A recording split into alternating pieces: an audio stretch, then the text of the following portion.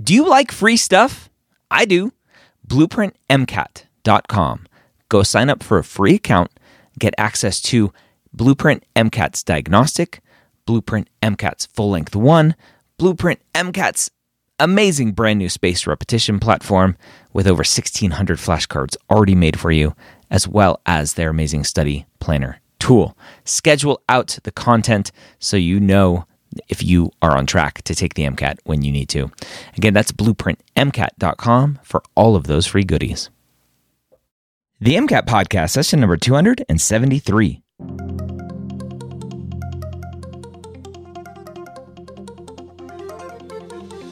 A collaboration between the medical school headquarters and Blueprint MCAT. The MCAT Podcast is free MCAT prep to help you understand the MCAT, teach you how to break down questions, and give you the skills and confidence to get the score you want on your MCAT test day. Learn more about Blueprint MCAT at blueprintprep.com/MCAT. Welcome to the MCAT Podcast. My name is Dr. Ryan Gray. As always, I'm joined by one of the marvelous members of the Blueprint Live Online team. We are continuing our breakdown of the Blueprint Diagnostic CARS section this time, passage 4 today. But before we jump in, you can get this diagnostic for free by going and signing up for a free Blueprint MCAT account over at blueprintmcat.com. Go do that right now. Let's go and jump into our passage today. Evan, welcome back to the MCAT Podcast. I'm excited to jump in with you today and actually jump into the CAR section as we were talking about last episode with how the CAR section kind of can scare students. Yep, I'm excited for us. I think a lot of the CAR section can be scary. There's some very valid reasons to be afraid of it, but I hope we're going to kind of demystify it a little bit today and kind of looking at it, breaking it down, all that good stuff. Good. We're going to show them that it's nothing. It's a dragon that it will be easily slayed here. So we're starting with passage 4 of the Blueprint MCAT Diagnostic. Again, everyone can get this test for free by signing up for a free Blueprint MCAT account over at blueprintmcat.com. When you are transitioning from passage to passage or discrete set to passage or passage to discrete set, whenever you finish a set of questions, what is your kind of go-to break in between? Do you do some breathing? Do you just close your eyes for a second? Like, what do you do? Yeah, I mean, honestly, a mix of those two things together. Usually what I do is I kind of maybe lean back in the chair a little bit, close my eyes, just kind of try to clear my mind, partly just as kind of a micro break to give myself a chance to recover, catch my breath, so to speak. And also, I think especially for CARS, we have such a almost random chance of whatever type of passage you're going to get, philosophy versus economics versus all these potential things. It can be nice to have a little bit of a chance to reset and go into the next passage with a completely clear slate. Yeah. Okay. So you open up the CAR section and then you realize you read the first sentence or two and you're like, shoot, like I know nothing about this subject, or shoot, like I hate this period of time that they're talking about. How do you go into the CAR section with a good mindset? Well, I think that is a very tempting thing. That's definitely, we mentioned in kind of the last episode of this, what's something I did well. This is something that I did very badly on when I was studying, was that every time I got so embroiled into this idea of, oh, yay, it's a philosophy question. I geek out about philosophy versus like, oh, no, an art history question. I could maybe, count on my one hand how many artists I can name. So, that level of, I think, stigma almost when you're walking into the car section with that is just distracting your energy away from what you should be really focused on. And with CARS, what we're trying to focus on is reading the passage, because everything you could possibly need to know to answer every question is there on the page in front of you. So no matter what you know or what opinions you bring from outside, those cannot help you. Like that is, as a rule, they cannot help you. They can hurt you. They can get in the way, but they cannot help you. The only thing that's going to help you answer those questions is the passage they give you on test day. All right, let's go ahead and jump into our passage today. Again, this is passage 4 from the Blueprint MCAT Diagnostic, which everyone gets for free, again, at blueprintmcat.com. Perfect. So I'm going to start off kind of reading through this passage a little bit. Ryan, I'm probably going to stop just at various points to pose questions. Do you kind of see, just based on, your expertise as a reader of the English language, someone who's been doing it for quite some time now, what your thoughts are on what we're going through here? But starting off, I'm just going to start reading, and I'll periodically stop to throw some questions to you. Okay. While the central otherworldly concerns of the Taoist religion have led some commentators to assert that Taoism is a religion without religious texts, nothing could be further from the truth. The key texts of Taoism may lack the same coherence and historicity of the Talmud or the Quran, but there are nonetheless various works that have profound influence and no small authority among nearly all Taoist sects. That's our first paragraph there we just went over. Yep. Ryan, if I was just going to ask you to give me one word to summarize what the main topic is of that first paragraph we've been introduced to, what would you kind of throw back at me? One word? Just Taoism? Yeah, one word. Taoism. Yeah. I love that. I mean, and this might be an obvious question, but how did you come to Taoism here? Why did you pick Taoism? Because about every sentence had that word in it. That is like legitimately a good way to decide what's important, right? The author presumably wrote this passage in order to accomplish some goal, to explain something, to argue for something, to describe something.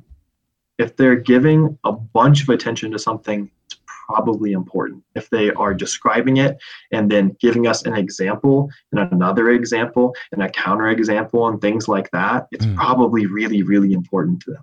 Just like you were able to identify just intuitively without even thinking about it. Yeah. And I think that's really cool. So from that, maybe you want to think of, right, after reading a paragraph, we might want to highlight something to point ourselves what the most important thing was from this sentence here, or from this paragraph here. Yeah. If I were to highlight something from the first paragraph, I would want to highlight something that is summarizing that main idea. What point is our author making about Taoism? I want to keep it pretty minimal, because if we just flood the entire page with yellow and we're swimming in a sea of yellow highlighting, that's not helpful to me, because then it's like the opposite, right? It's like it's all white now. If I make it all yellow, I still just can't tell anything. You want to have just enough highlighting on screen to point out the important bits to us. Yeah. To me, what the dichotomy is, some say it's a religion without text, but the author says there are various works that have influence. So to me, that's like the big point there. Yes, and I love what you're pointing out here. I think there's not necessarily one absolute correct way to highlight, but honestly, if you highlighted those two little parts of the sentence, the phrase, some say, or some commentators assert that Taoism is a religion without text, and then we see very clearly our author is disagreeing with that at the end, right? That's a great place. Honestly, if I were highlighting this just to keep it all in one place, personal preference, I probably would have only highlighted this fragment that says, some commentators assert that Taoism is a religion without texts. Nothing could be further from the truth. Because it's all right there. That's not only, it's strong language there. It's strong opinion that's coming forth from our author, but also, right, it's telling us, pretty much setting us up for the fact that the rest of this passage, our author is probably going to be going through and telling us why that's not the truth, why that's a bad idea, et cetera. And then, right below that is just an example, right? An explanation of why our author is making this argument. So I might not highlight that, because I can just go back based on my highlight. I know they're discussing why this is wrong, so I can just go back and find it if I need to. Yeah. Okay. Perfect. Paragraph 2 now. It goes without saying that the Tao Te Ching is the central work of all Taoist religion. Despite 2.5 millennia of debate over its origins, authorship, and date of origin, it remains the foundational work of Taoist philosophy and a central component of Taoist ritual. So important is this work that even commentaries on it, themselves many hundreds of years old, have become important religious texts themselves. So, a little bit more description of Taoist religion, the texts that are part of it. Ryan, and just kind of your own words, maybe like a bullet point form here. What do you think you would say is the main idea, the subject, just kind of what new idea we're getting overall from the second paragraph? Yeah, to me, it's just an example. The author is giving us a specific example of a work that is important to the Taoist religion. Good. And how do we know that this is an important work to the Taoist religion here? What do we see on the page that tells us that? So, I mean, this first sentence, it's the central work to all Taoist religion, I think is a big one. And then, I mean, just the follow-up of the commentary also being important. Yeah, exactly. I agree with that entirely. And again, I think you're noticing here, right? It doesn't necessarily take any type of like mystical powers to pull this stuff out. A lot of our intuitions from reading, you told me without hesitating that this is an example, an explanation of some text that's really important for Taoism. All we have to do now is make sure that we're based in the text here. And you were here, you're based in the text. There's ample evidence here where author is calling this the central work, the foundational work, so important, ... I think highlighting any of those things is sufficient here to tell us how important this is. I'd probably just limit it to one highlight because while repetition is good for us, we don't want to just over pollute it with highlighting here. But I think this is awesome. This is like the central idea of this second paragraph. And we know going back, if we get a question about the Tao Te Ching, this might not be a bad place to look for it. Yeah. All right. Okay. Paragraph 3. If the Tao Te Ching lays down the foundational ideas of Tao and Te themselves, the practical application of these ideas in life is more fully explored in the Zhuangzi and the I Ching. The Zhuangzi, much like the Tao Te Ching, has an ancient origin, circa 400 AD, shrouded in no small amount of legend. Supposedly written partly by Zhuangzi himself and later expanded by his disciples, the work eschews the abstract poetry of the Tao Te Ching. Instead, it uses more down-to-earth parables and short dialogues to help readers bring their lives into alignment with the concept of Zhujian, or naturalness, in their daily lives. It also encourages following the Tao of the elements.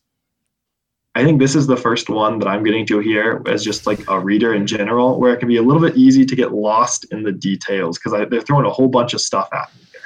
It's a lot of stuff, and for non-native English speakers, all of these other words potentially are big. Even for me as a native English speaker, I'm like, there's a lot of non-native words that I'm trying to read, trying to understand. What does this mean? Oh, is this another book? I don't know. Is this a person? I don't know. And so I get very confused. But at the end, I go, oh, I think this is just more examples. I think it is. It is more examples. You're absolutely right. And the way we know that is because at the very beginning, this first sentence here, that example we just saw in the past paragraph, that Tao Te Ching, what they're doing in the first sentence is they are making a comparison and a contrast between the Tao Te Ching, one example of a Taoist text, versus these other two ones they introduce.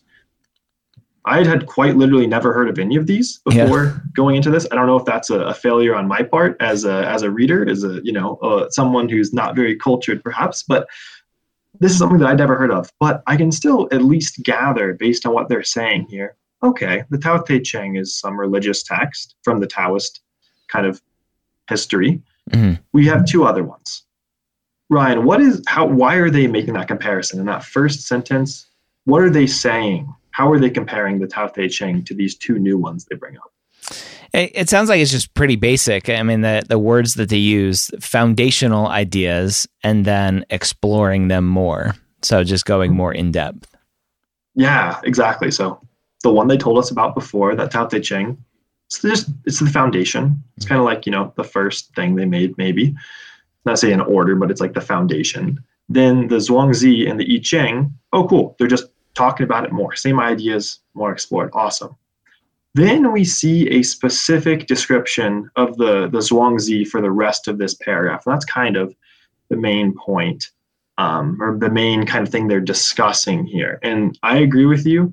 They use some pretty complicated language. They talk about issues, there's parables, there's all these kind of like high-level words. I honestly don't necessarily think that understanding every one of those words is important. Yeah. If I were to pull out maybe one bit about the Zhuangzi here to kind of point out to us what it does, I would kind of look at the end here. what it's saying that the Zhuangzi does exactly here, it is using these down-to-earth types of writing, right? Or it's helping readers bring their lives into alignment. It's encouraging following these Tao elements. I don't need to understand every one of these words to understand that what it's doing is it's trying to make it easier for these people to follow things that are, probably good in the Taoist religion. Perfect. Then the very first few words of this next paragraph are signaling to us a change. That's something I really like to focus on, is these transition words. Very first sentence says, unlike the Zhuangzi or any other Taoist text, the I Ching predates the Tao Te Ching by centuries. So that unlike is giving us a contrast and saying, oh, this I Ching is different than any other Taoist text for some reason. And the reason is because it's really old, is what it sounds like. It's even older than the Tao Te Ching. So already being pointed out in this very first sentence, something that could be important, that's separating or distinguishing the I Ching from everything else. It gets a little more explanation of that in the second sentence, where it says, the system of fortune telling described in the I Ching dates to somewhere in the 12th century BCE. The I Ching is meant to guide practitioners in choosing the right action based on some understanding of the current situation and the future. Early in Taoist development, Taoist scholars adopted the I Ching as their own and advocated it as a central text through which one could meditate on the right way. The cosmological notions at the foundation of the I Ching became so intermingled with Taoist cosmology and yin-yangism that over time, by the 16th century, there was no meaningful distinction for most practitioners. They lost me a little bit there at the end, if I'm just a reader. The first part, I think, though, is good. And we can hang on to that. I kind of think about it as like you're on a rock climb and you look up and it looks like there's a sheer face that's completely flat with no footholds. And then you can look back and you find something that you can grab onto. And that's kind of what we're trying to do. This might seem very scary. It might seem like a sheer cliff face that we don't have anything to grab onto, but there always will. We're going to kind of want to fall back on those footholds, handholds, whatever. So here, we're talking about the I Ching. Ryan, they give us a whole bunch of information, but this is actually very repetitive in what they're describing. Are there any sentences for you that kind of stand out as being like just very straightforward language of telling us what the I Ching is? Right here. I love that one. Yeah. And I think that is sufficient to give us a perfectly good understanding, first of all, of the fact that this paragraph is talking about the I Ching. So if we need to pick a detail that we didn't highlight, this highlights telling me this is the I Ching paragraph, so to speak. And we have kind of a little sign here that we can go back and check out this paragraph if we have any I Ching questions. And then secondly, like you said, very straightforward way of describing what's just repeated over and over again in complicated terms later on. Mm-hmm. All right. Okay. So we're on the second to last paragraph. I'll just kind of read through this one. Finally, in addition to these three core texts, scholars in the 4th and 5th centuries AD attempted to collate all major texts, commentaries, manuscripts, and apologies into a single collection. This work came to be known as the Tao Tsang, typically translated as Treasury of Tao or Taoist Canon. The Tao Tsang was collected and recollected many times over the centuries, but scholars generally recognize 4 major Tao Tsangs. The first, compiled circa 400 AD, consisted of a bit more than 1,000 scrolls and developed the tripartite division that would remain through future efforts. The second and third Tao Tsangs expanded the collection to nearly 5,000 separate scrolls, and the fourth and final Tao Tsang of 1444 in the Ming Dynasty settled the compilation at just under 5,300 works. Yeah, well, I'm going to kind of unleash this one to you without like any preamble and see, because I feel like you're going to have a pretty good success with this, though. So this one to me is mostly just fluff. I don't see anything big here other than, hey, people tried to gather all these together and there's been a couple versions of them. Yeah, I might honestly just highlight exactly what you said.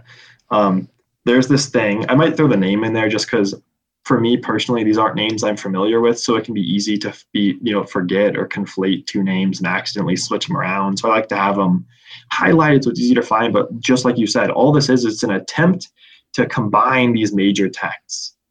So cool. That's probably all I would highlight there. Like you said, it's a lot of fluff. They give me the descriptions of every single one of these, editions.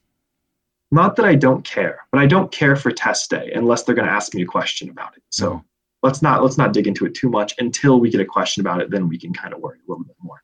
Okay. Final paragraph. The Tao Te Ching, all four major compilations, divides its constituent works into three broad categories, typically termed grottos, each of which is split into a dozen chapters. The three grottos are concerned with meditation, rituals, and exorcisms, with meditation always considered the highest and most pure set of writings. When someone is working to be initiated as a Taoist master, the grotto of meditation includes the writings used in the final phase of training. Okay, so our final paragraph, reading just a bit more new information here.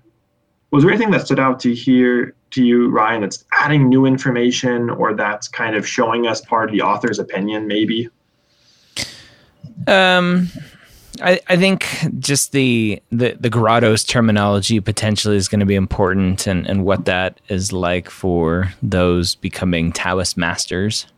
Yeah, and I think that's an important thing. Grottos is a term that I'm not very familiar with, but we're kind of lucky because they tell us what that means. It's just a category, just some category we're putting these works into. And it tells us too a little bit about what these specific grottos are. It does kind of spend extra time talking about one of them, though. Mm-hmm. The one that it spends extra time discussing is the meditation. Like you told me about the very first paragraph we saw here. They're mentioning things over and over again. I can't guarantee they're going to ask you a question about it. But I think it's more likely because that means that our author is giving extra emphasis to it. Therefore, it's something I might, in my mind, kind of make note of, is that they mention meditation like 3 or 4 times in these last couple sentences. Yeah. Maybe that meditation is something that we might want to key into here as well. Definitely. Perfect. All right. How do you feel, Ryan? Do you feel like we know a little bit more about the Taoist religious texts and ready to tackle some questions? I'm ready to meditate. Ready to meditate. Become a Taoist master. Yeah. All right. So let's jump into the questions here. So question 16.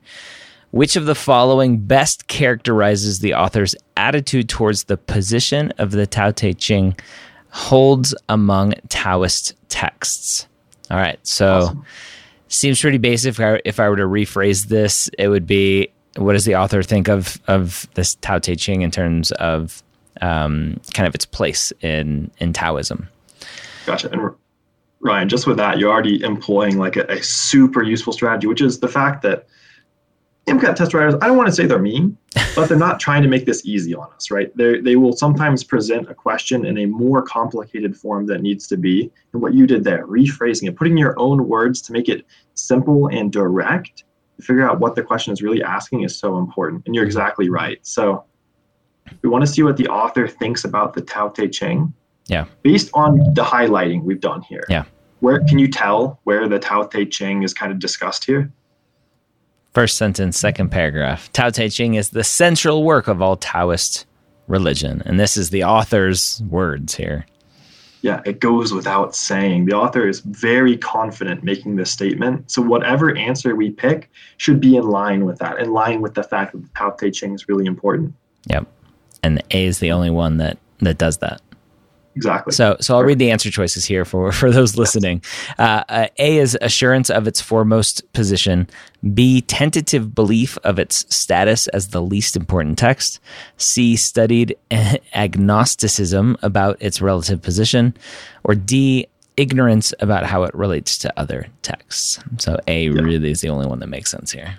Yeah, I definitely agree. And it's like you said, the author definitely thinks that this is the central work, thinks it's very important. And our author is not, shy about that. The very first kind of sentence there says, it goes without saying that the Tao Te Ching is the central work of all Taoist religion. Our author's pretty confident in making this assertion. So you picked an answer that matched that confidence. And I love that. Yeah.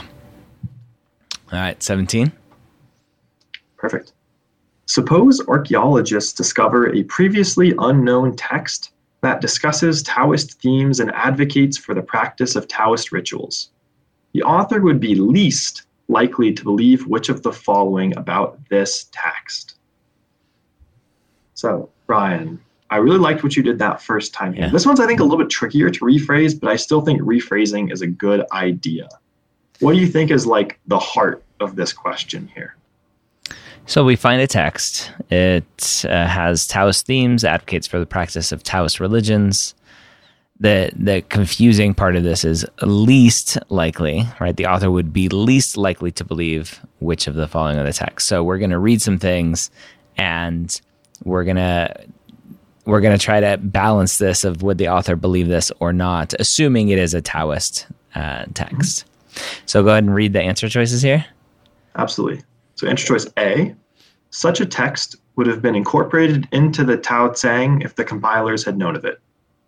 Answer B, the text may have been written at about the same time as the I Ching.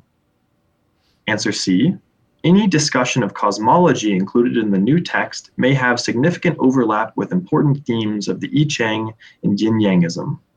Answer D, it may have been considered an important religious text in its own right if it were an influential commentary on the Tao Te Ching.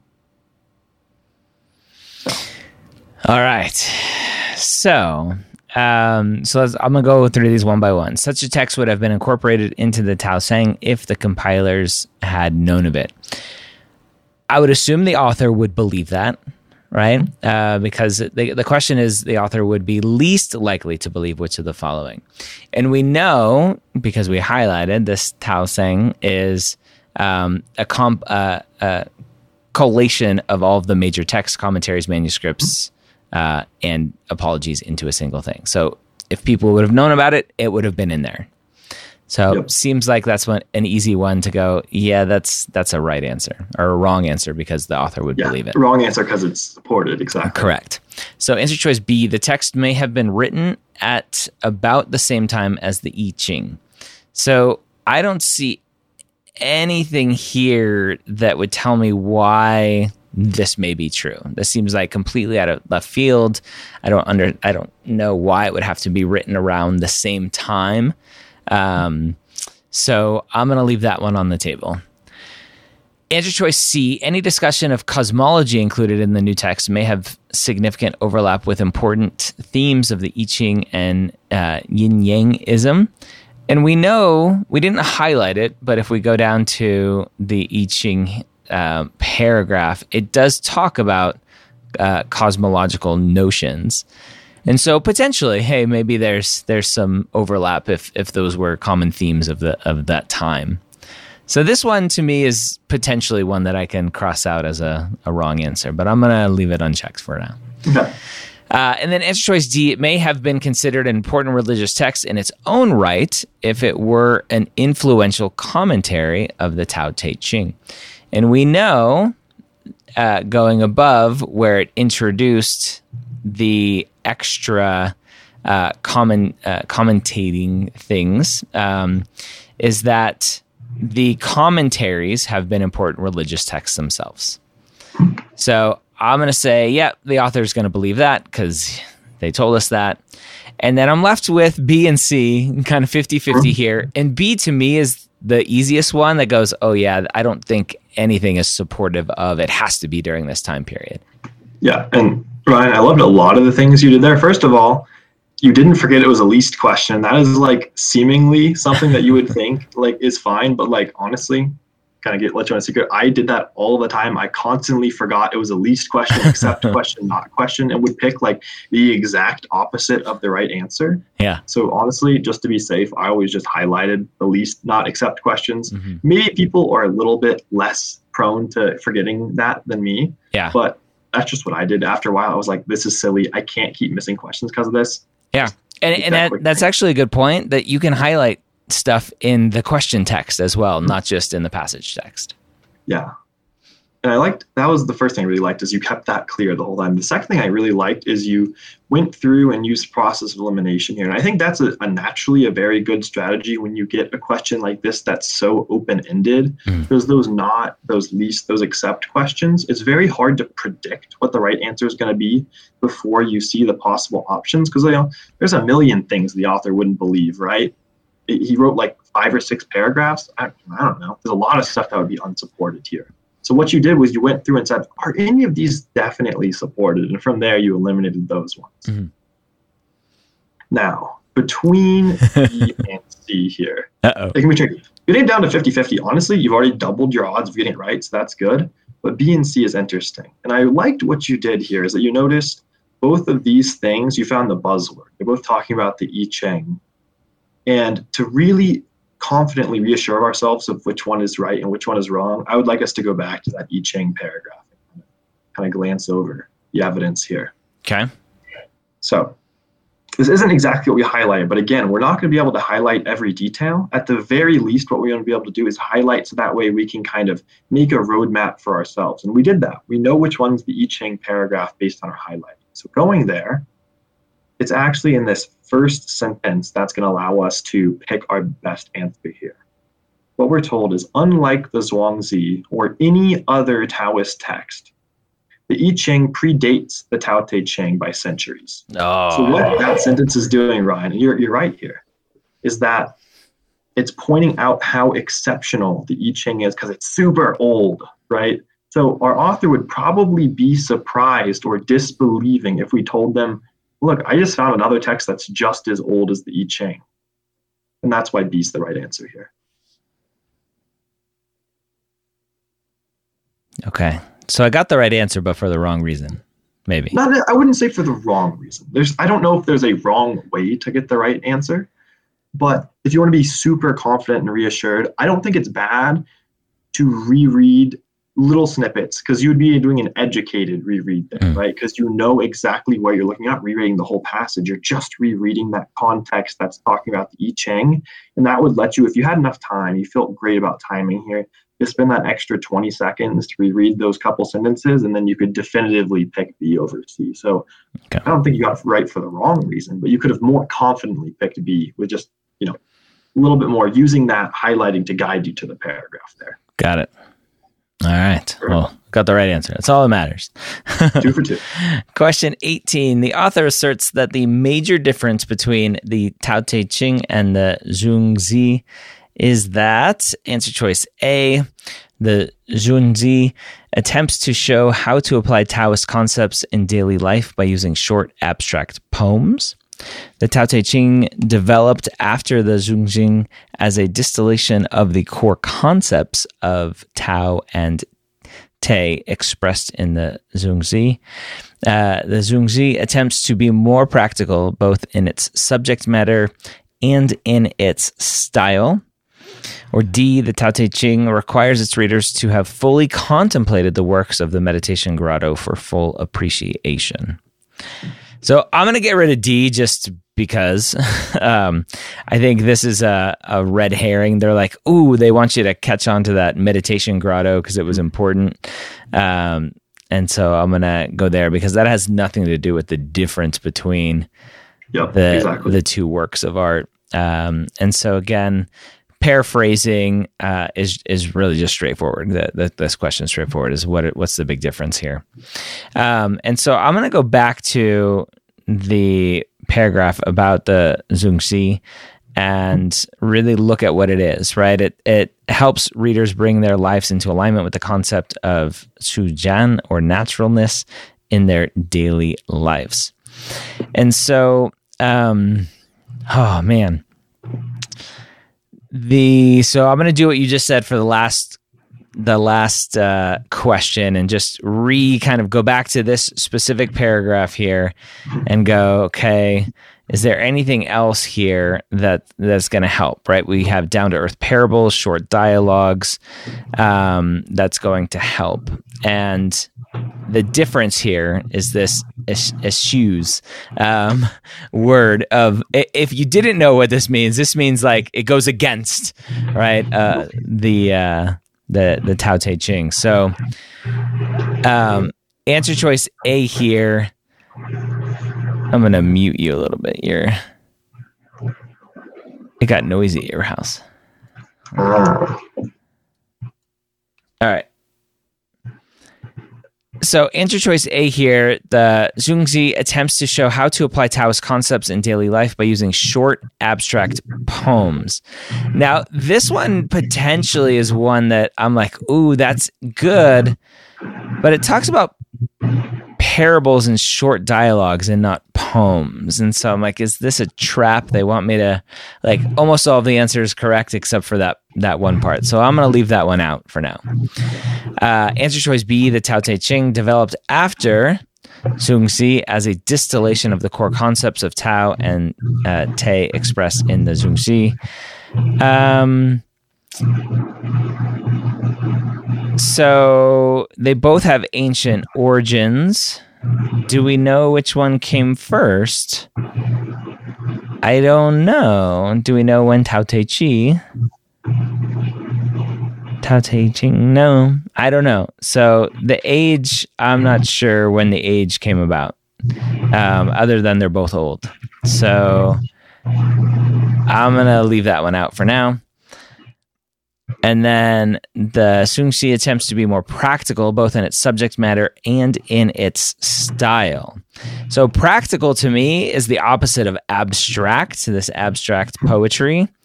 And so I think I'm going to go with that one because I don't like any of the other ones, just because.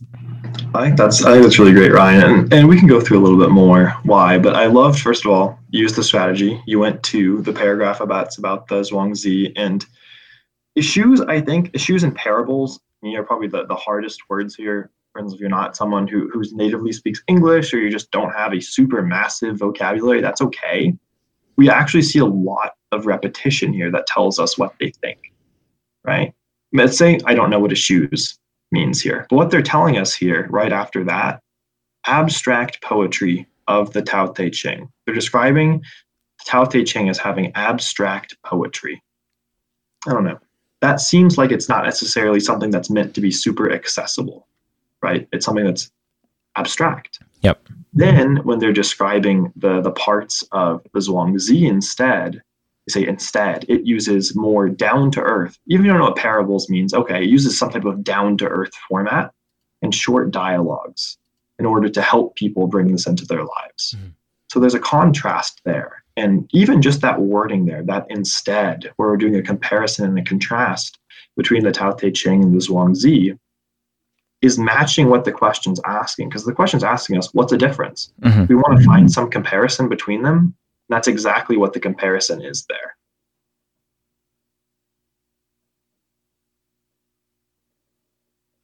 Then for some of these other answers, A is confused. A is saying that the Zhuangzi has the abstract poems when that it's actually the Tao Te Ching, which had the abstract poems. So right, that's intentional on their part. They wrote that in there as a wrong answer because they knew it would be tempting because it has familiar language, but it actually flipped the term Zhuangzi versus Tao Te Ching. So that's a wrong answer. Mm-hmm. B is not necessarily correct. And you brought up the point about it's not necessarily clear what the timetable is. We actually saw kind of at least an inference or an implication of what the timetable was in the next paragraph that we actually used to solve the last question. And what that was that there is only one thing, it seems like, the I Ching is the only thing that predates the Tao Te Ching. Therefore, we would infer that it's very unlikely that the Zhuangzi came before the Tao Te Ching. But it's probably also wrong for that reason. Yeah. Got it. Perfect. So then C ends up being our right answer. Exactly. Yeah. You picked that. That was your one. But just to be a little bit more confident in that, we can see a little bit of evidence there in the Zhuangzi paragraph and specific reasons that we can articulate why every one of the other answers is wrong. Okay. Perfect. How you feeling about that one? Good. Yeah, I was more confident of that answer than the last one. Good. Very good. 3 for 3. Piece of cake. All right. Going into the fourth paragraph of this passage. Which of the following would most weaken one of the author's central arguments? I don't know, Ryan, what do you think about this question? Is it at least kind of direct? Mm-hmm. Yeah. It's pretty straightforward. Mm-hmm. Yeah. And how would you do you feel like you'd want to rephrase this one, or do you feel pretty good just how it is? I think it's good. Good. there's two key things that I would keep in mind here when we're answering this one. One, weaken. Again, that might be something I highlight just so we don't accidentally flip-flop, weaken, strengthen, make sure we're getting the right direction. And then what we're looking at here, it's not just any of our author's opinions, it's the central argument of our author. So, this is just comes from lots of experience of the test, but I know for a fact that some of the tempting wrong answers here are going to be things that are just mentioned that might even be weakened, but they're going to be little side arguments or little throwaway details that are not related to the main argument. So that's going to be maybe a tempting wrong answer that we might want to try to avoid here. Okay. All right. Let's go ahead and read the answer choices. Sure. So answer choice A. In several major schools of Taoist teaching, the grotto of meditation is taught as the middle grotto in the progression towards becoming a master, with the final grotto being the grotto of rituals. Answer B. The parables presented by the Zhuangzi are held as infallible representations of the Tao in action and daily life, and questioning the core truth of these stories is typically punished by banishment from the community. Answer C. During Taoist ceremonies, the priest's copy of the Tao Te Ching is treated reverently, placed on a special dais between readings, with only the priest being permitted to touch the book. Answer D. Despite the existence of many works that discuss Taoist themes, the texts themselves are not seen as sacred by most Taoists, and the ideas expressed in these works are taken as general guidance that can be disregarded by any local priest or follower of the religion. This one seems pretty easy that I'm scared. Okay, well, it feels easy. I don't necessarily think that trusting your gut is a bad thing. What's your gut telling you? So I think the first question is, what's the author's central argument? I think the author's central argument is that there are these great religious texts for Taoism that people don't think about but are true, that Taoism does have these great central texts. And answer choice D basically goes against that and says, like, those who practice Taoism don't think that. The priests don't think it, and nobody thinks it. No, I agree. And I love the thing that you did there was first you made a little bit of prediction. You said, okay, I know what the question's asking me to do is to say what's going to contradict or weaken the central argument. And then you said, okay, in order for me to do that, I got to know what the central argument is first. And you did it. You found it. It's something that we introduced very early on. And then every paragraph after that is either describing it, explaining it, giving us evidence for that. Everything is in support of that central argument. That's how we know it's the central argument. And then, like you said, D is the one that contradicts it most clearly. D is the right answer here. Okay. Trust your gut. Awesome. Rephrase, ask yourself questions. And then we get to a Roman numeral question that everyone hates. All right. So question 20. According to the passage, which of the following can be inferred regarding Taoist religious texts? All right. So here's an inferred one that's like, this isn't in the passage, but you have to tie it together with the passage. So two of our favorite types of questions, Roman numerals and inference questions. Roman numeral 1, the Tao Te Ching lacks the historicity of the Quran. Roman numeral 2, the authorship and structure of the Zhuangzi, unlike the Tao Te Ching, has been clearly established by historians. Answer choice 3, the Tao Saying lacks the coherence of the Talmud. So we, from the beginning, we say the key texts of Taoism may lack some of the coherence and historicity of the Talmud or the Quran. And so that seems to go with answer choice 1, that's true, right? The Tao Te Ching lacks the historicity of the Quran. Now, the question is like, shoot, can this be inferred, or is this in the text and so it can't be inferred because it's in the text? And this is where I go, well, is one is either right because it's in the text, or it's wrong because it's in the text. and that's where, as a pre-med, I start overthinking really heavily.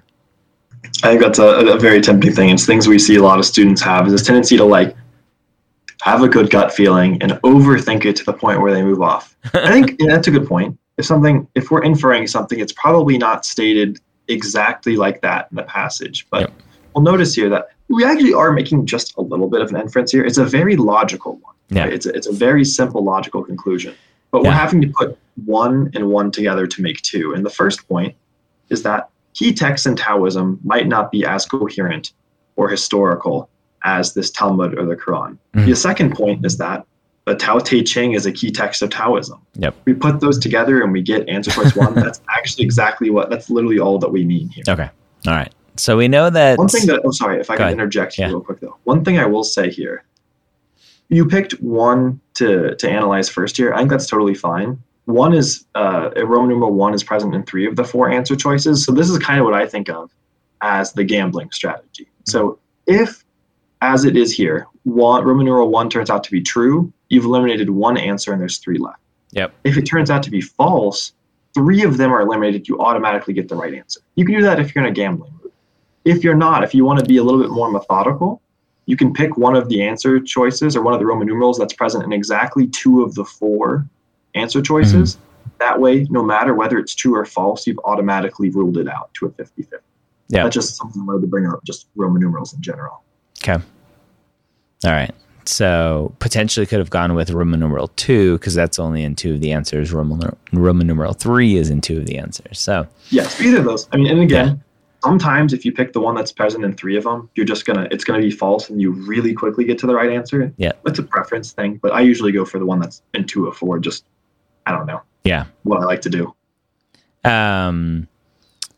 So answer choice 2 is the authorship and structure of the Zhuangzi, unlike the Tao Te Ching, has been clearly established by historians. So that word clearly, to me, is like, uh-oh. Like, that's always the one that's going to throw me off. Either we know a little bit or we know a lot. And so if we go back to this third paragraph, we can see supposedly is opposite of clearly. Therefore, I think answer choice 2 goes out the window as not a right answer. I agree entirely. And we even see more, right? It also says its origin is shrouded in legend. Another signal there. All right. And so we're left with 1 we know is right, and we don't know if 3 is right. So we could be down to answer choice. We're down to answer choice A and C.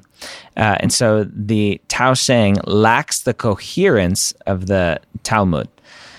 And so for me, the only reference of Talmud that I remember is up here. I'm going to quickly scan to see if it was mentioned anywhere else. And I don't see anywhere else quickly, because we don't have a lot of time to do these, although in the podcast we do. I don't see anywhere else where there's any sort of lack of coherence mentioned. It's like, hey, this is big compilations of things, of everything that we could find. So lack of coherence to me seems like it would be a little bit of a stretch. So I'm going to go with 1 only. Okay, interesting. So I think, so you pulled out the only time we saw Talmud. You're right. That is the only time we see Talmud. You're right on that part. What did it say? Why was it bringing up? Oh, because it lacks coherence. But this was about, the key texts. And so, again, inferred some of the key texts, if you put them all together, it still lacks coherence. Therefore, I got it wrong, and it's answer choice C. You got like everything. I was like, yeah, I'm just nodding, like, yeah, that's exactly. Oh yeah, absolutely, you found the right part. Just, it can be easy, to lose just that little bit, right. It shows you have to get, lots of little steps right in a row to get the answer. Yeah. Right. What threw me off is I was stuck on this historicity from this part of the question, and I didn't remember to look up one line and go, oh yeah, coherence and historicity. All right, can't win them all. 4 out of 5's not bad. 4 out of 5's not bad at all. All right. So, I mean, this one to me seemed relatively easy compared to some of the other passages that we've done. It's a topic that I know nothing about, but it seemed relatively straightforward, even though there were some big words here and there that I'm like, I don't know what really that means, and so I'm just going to ignore it for now. And again, just using some key highlighting and some critical thinking and getting to the right answer. Yeah, I mean, I think that's perfectly fair. And to some degree, depending on how you look at it, knowing nothing about a topic can be an advantage. Then there's no chance for that, outside knowledge or outside opinions to like steer you wrong. And like you mentioned, there's some difficult language here. There's some really high level, vocabulary that's used, but not that we should absolutely ignore it, but we should look at it and say, okay, maybe I don't know what this exact word means. If I look up for my, my clue words, it says furthermore, probably what it's saying right after that is still describing the same idea. Mm-hmm. So I can just look somewhere after that to say, oh, they're still describing the same idea. What kind of opinion do I get there? Versus on the other hand, it's probably something that's opposite what I just read. So kind of using those keys to fill in the blanks is a perfectly valid way to do it. Because the MCAT sometimes seems like it makes you, eat a dictionary and memorize it before the test. You really don't necessarily have to. All right, so there you have it. Again, Blueprint MCAT Diagnostic Cars Passage 4. Hopefully this was helpful. Car section, so much better when you just slow down. I know during the real thing, you don't have that much time. But here on the podcast, we can slow down and just think through things. And hopefully as you get better at that thinking, you can then speed up for your diagnostics, your real exam, all of your practice tests and everything else. Again, get this diagnostic for free at blueprintmcat.com.